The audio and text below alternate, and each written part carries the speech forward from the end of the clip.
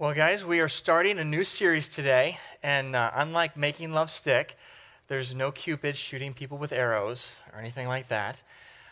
Pretty serious topic, but just like, some of the times the greatest joy that we ever experience is right after the darkness has come in. So we're going to kind of look at Jesus' darkest hour.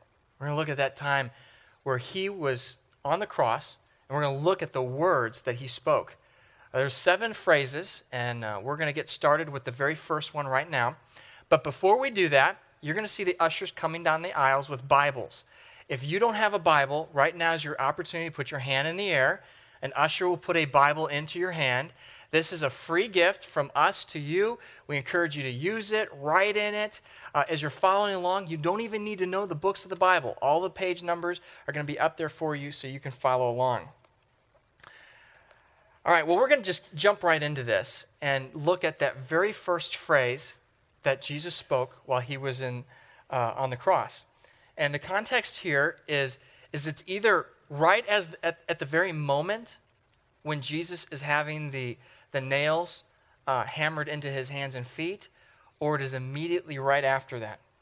But while this is going on, Jesus looks around him, and he starts to pray to God.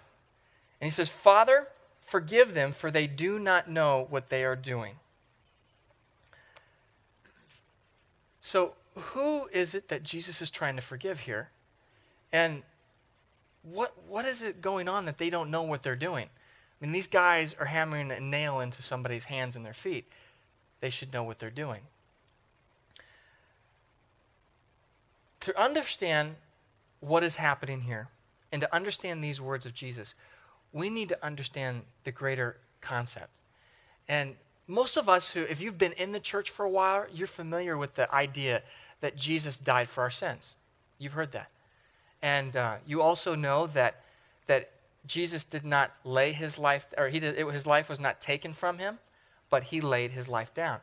And when he went to the cross, he was fulfilling that calling for which he was brought into the world. He knew that this was going to happen. And in fact, in that moment, it says that Jesus could have called on 10,000 angels, and they would have come down, they would have rescued Jesus from that moment. So it is true that Jesus laid down his life. He died for us. But Jesus didn't commit suicide. Jesus that day was murdered. And to be murdered, you have to have people who hate you, people who despise you, people who you have wronged in some fashion to some degree, that they feel the need to plot your demise. That's what happened that day. Jesus was murdered. But to really understand what was going on, we even have to see a broader context. You see, from the very beginning, God had called out this nation of Israel to be his mouthpiece. He was going to speak and reveal himself to the world through this nation of Israel.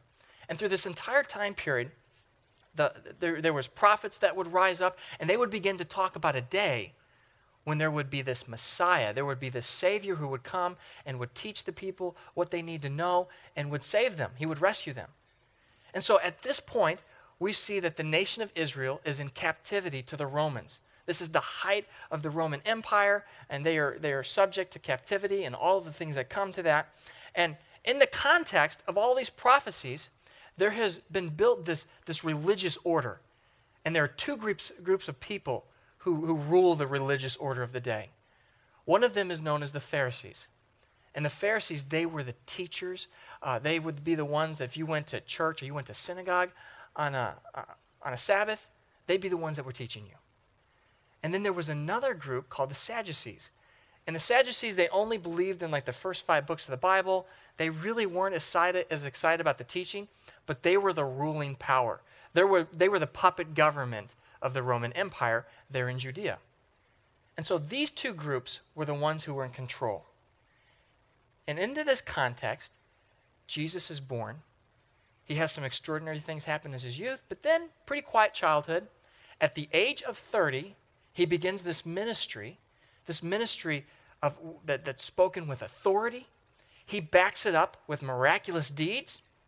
This ministry lasts for only 3 years before these ruling parties plot and execute his demise. So that's the world that Jesus was in. And that's the context. But my question is this. We hear that Jesus did a lot of good things, right? He healed people. What did Jesus do that warranted these guys hunting him down and eventually killing him? Well, one of those things that Jesus did is he would heal on the Sabbath. It says, going on from that place, he went into their synagogue, and a man with a shriveled hand was there. Looking for a reason to accuse Jesus, they asked him, is it lawful to heal on the Sabbath? You see, for the Jews, healing on the Sabbath, which was Saturday, that was a sin. Because see, God had created everything in 6 days. On that seventh day, God rested. And that was a model for us to follow. And God says in one of the 10 Commandments, you are to honor the Sabbath. You're to refrain from work. And so these Pharisees, they said, well, what does that mean that you refrain from work? So these guys said, well, we're going to have to put something around this because that's going to make sense to anybody. So they come up with this system that if you take so many steps, you're just walking.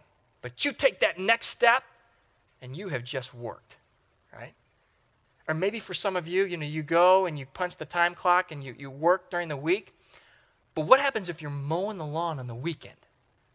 Are you working? Or are you having fun?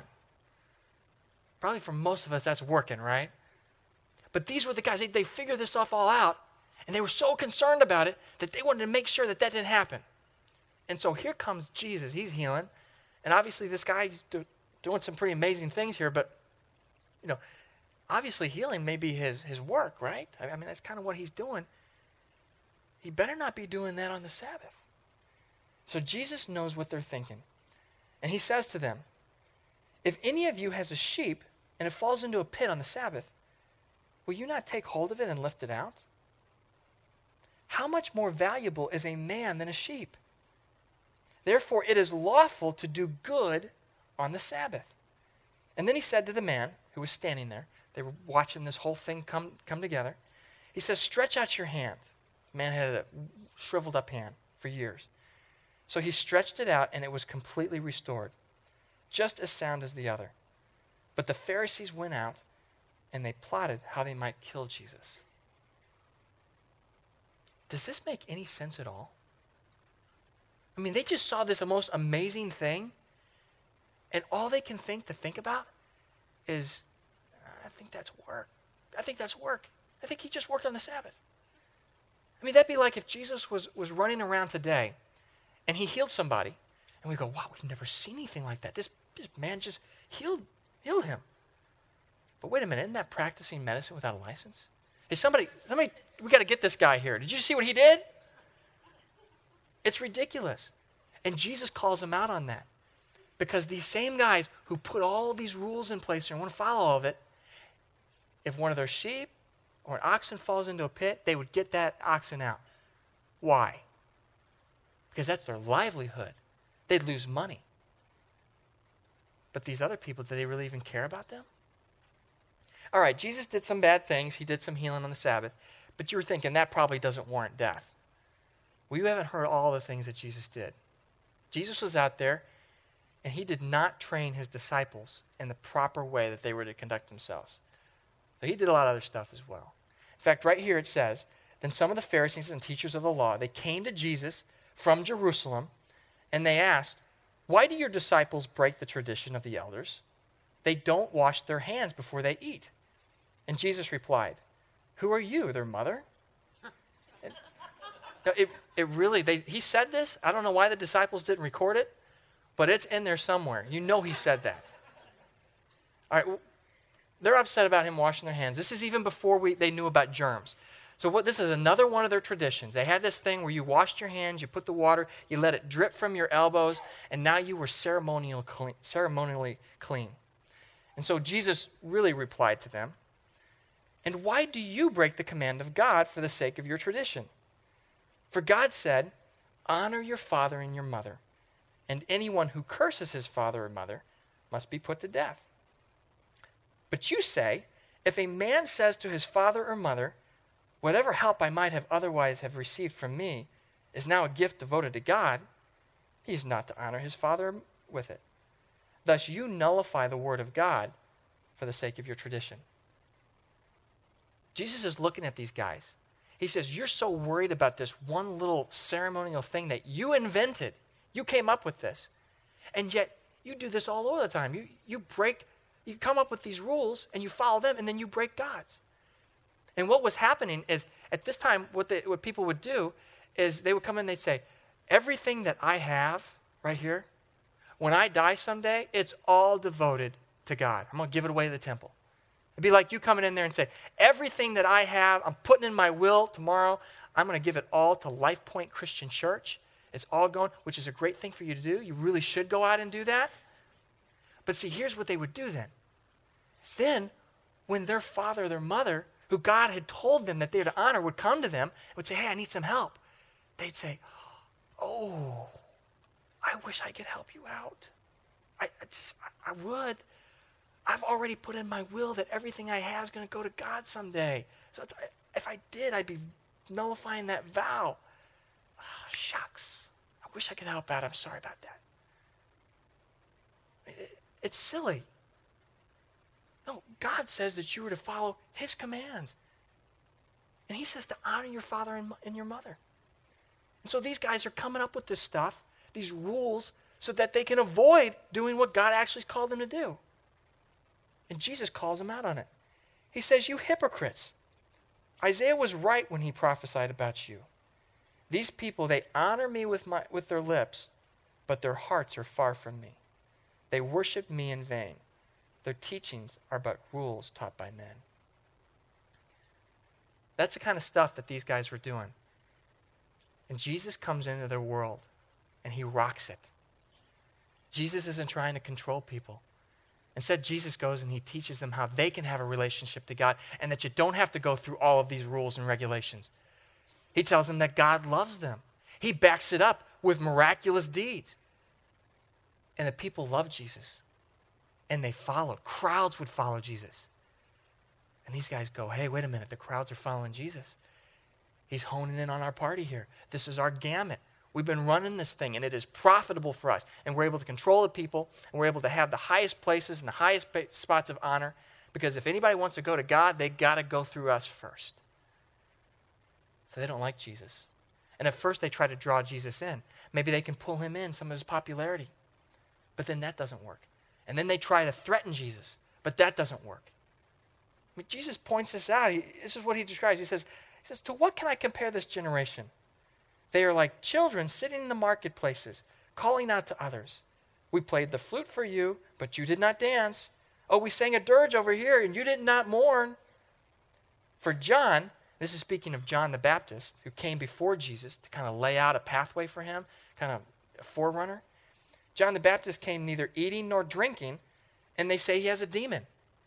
John the Baptist, he was like a prophet. He would go out there and say just kind of outlandish things, and he ate bugs, and he never drank any alcohol, and he had camel hair for a belt, and they say, well, look at that guy out there. Yeah, people say he's, speaking things of God, but I think that guy has a demon out there. And then the Son of Man, referring to Jesus, well, he came eating and drinking. They'd see Jesus having a glass of wine at a meal, and they say, oh, well, look at him. Well, he's a drunkard. He's a glutton. He's a friend of tax collectors and sinners.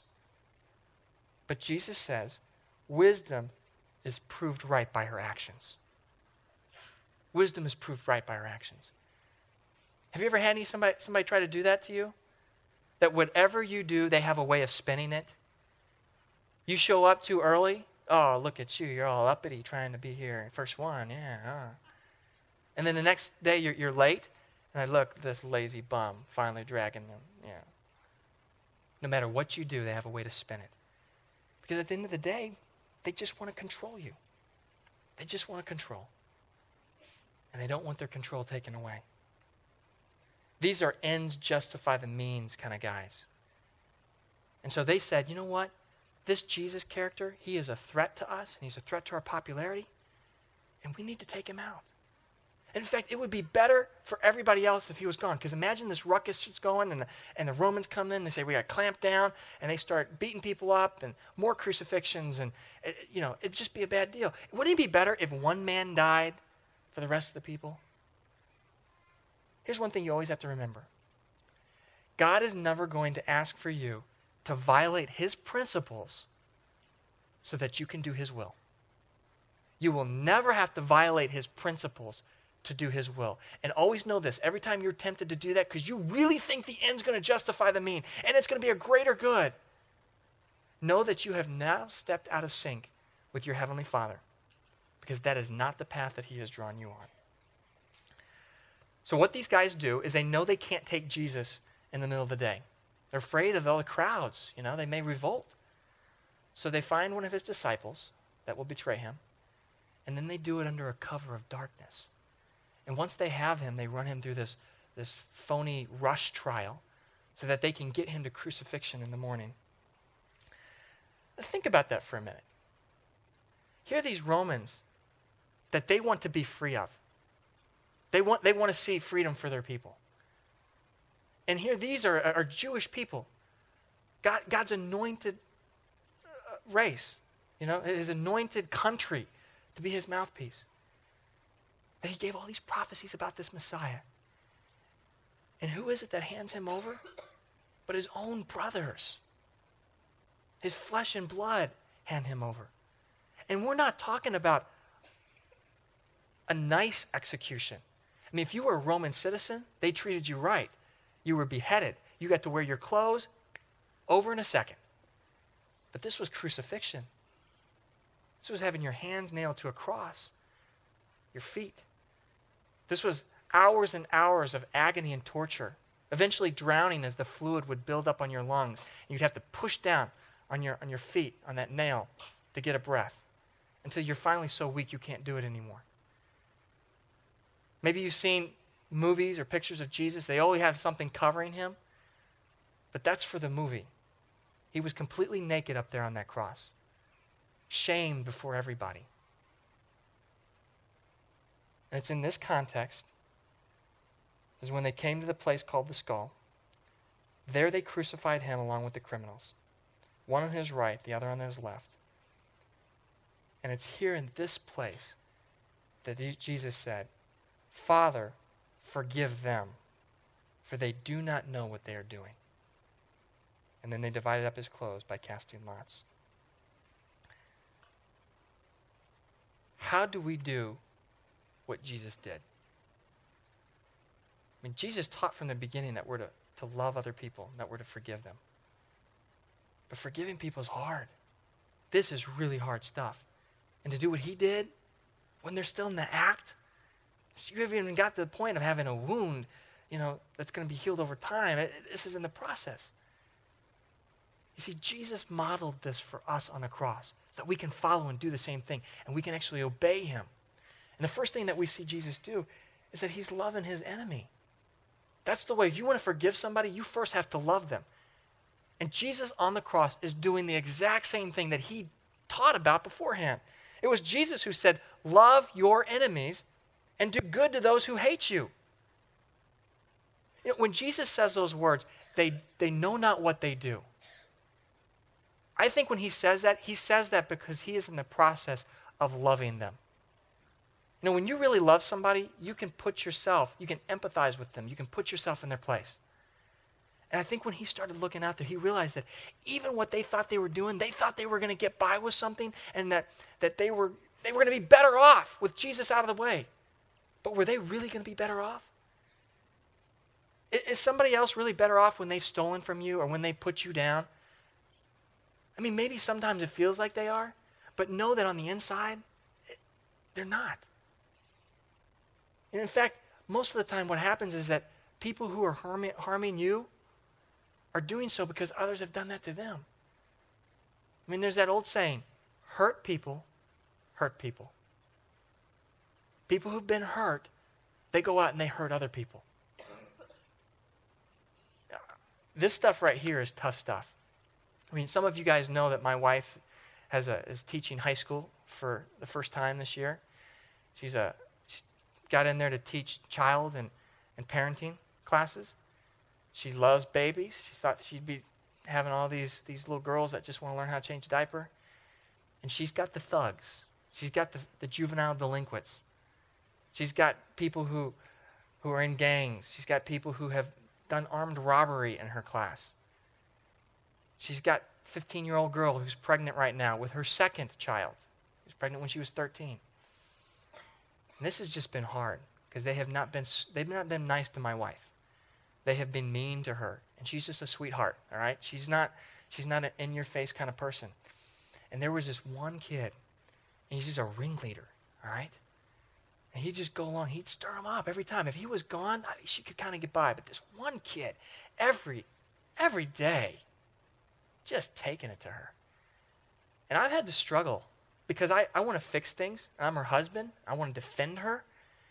And I've had this fantasy of getting alone with this kid and just, I'm serious. I've had a hard time, to work through that. I have to go out for runs sometime just to release. But I've had a lot of anger towards this kid. But God has maintained her through this. And that semester ended. But that kid, along with a lot of these other ones that said they hated her and had all these issues, they come to her class now on her own. They just, after school, they come by because they want to see Miss Whoosh. And they just, nobody's ever loved on them before. They've never tasted any of that.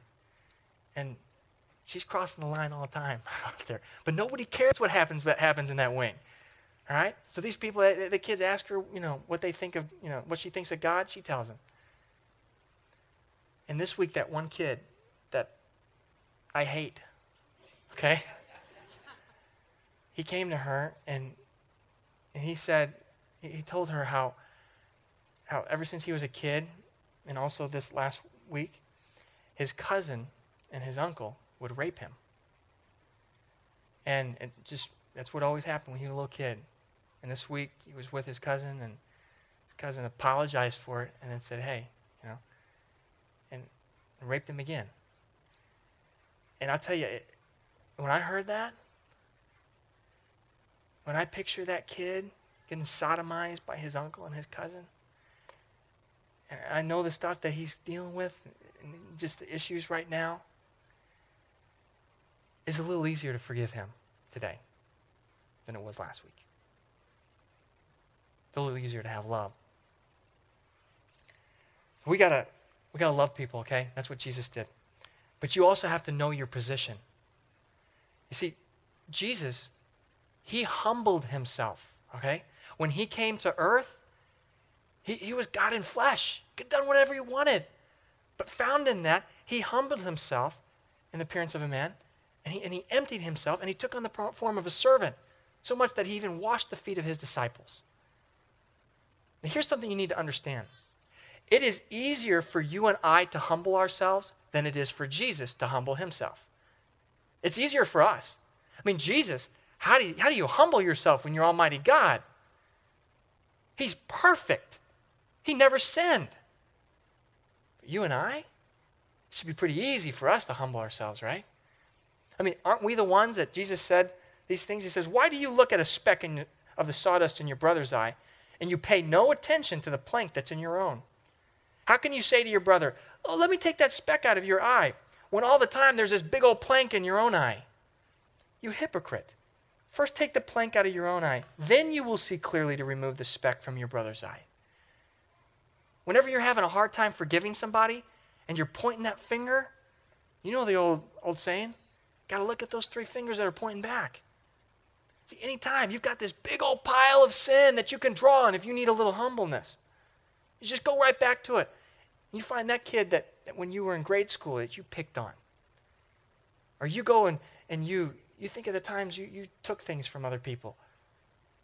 Or that you were careless or you didn't think.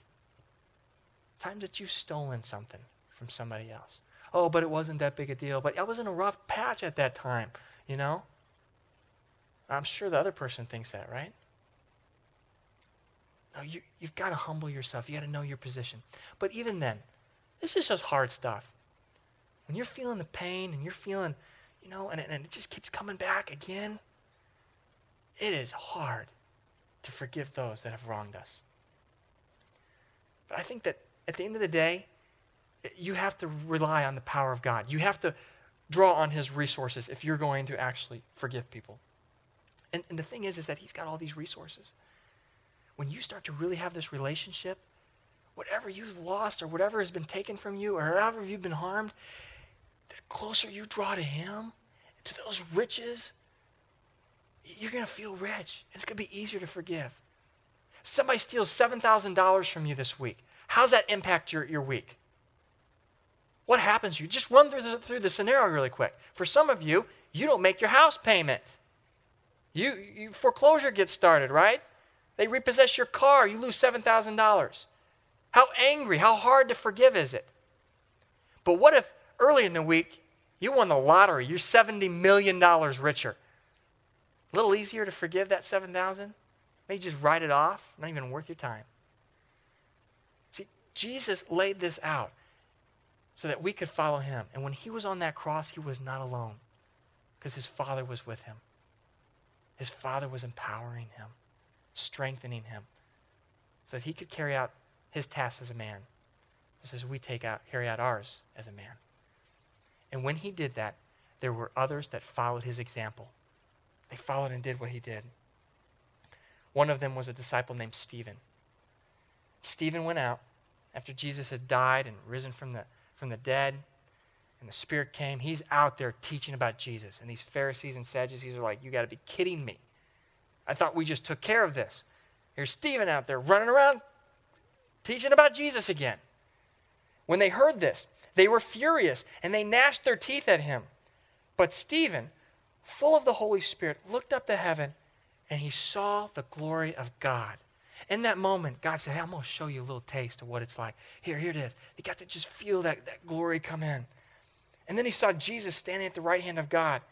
And he says, look, I see heaven opened up and the Son of Man standing at the right hand of God. At this, they covered their ears, and yelling at the top of their voices, they all rushed at him, dragged him out of the city, and began to stone him. Meanwhile, the witnesses laid their clothes at the feet of a young man named Saul. While they were stoning him, Stephen prayed, Lord Jesus, receive my spirit. Then he falls on his knees, and he cries out, Lord, do not hold this sin against them.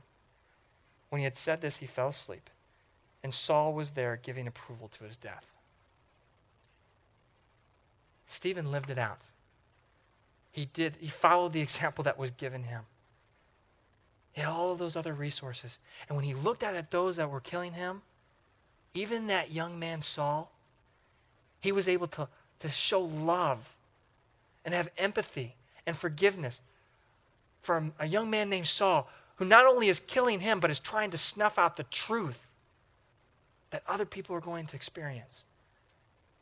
We need Stephens out there that can love on people like Saul, because some of you guys know what happens to Saul. You see, Saul comes around and he ends up meeting Jesus, and he changes his name to Paul. And he goes out and he starts planting churches. He starts planting those churches that reach out to people who are Gentiles, people who are not of Jewish origin.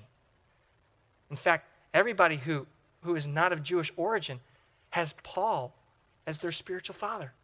If you're a believer in Christ today and you're not a Jew, this guy right here is your spiritual father. You just never know who's out there, and you never know who it is that's attacking you, and you don't know what God has in store with them, what he can do through your life. But you don't have to know that. You just let God do what he's going to do, and you forgive, and you rest on those resources, and you just love these people, and you just remind of all the other stuff that you've done. And you watch how God is able to just shine his glory in you so that you can feel it, and you feel his presence. You feel that feeling, that filling up of him. Heavenly Father, these things that you have laid out for us, this is not easy stuff. It's easy to talk about it on the stage. It's easy to read about it. It's a lot harder when you're still suffering from the pain that was inflicted on you by somebody else. When it feels like there's no justice, where it feels like they got away with it, and that you're just stuck dealing with it again and again and again. But I know, Lord, that you call on us to do these things, not so much that we even help out others, but that we experience your peace and your power. And so we call on that now this week as we go out and we find those we need to forgive, and we truly forgive them from the heart as your Son taught us. It's in Jesus' name that we pray. Amen.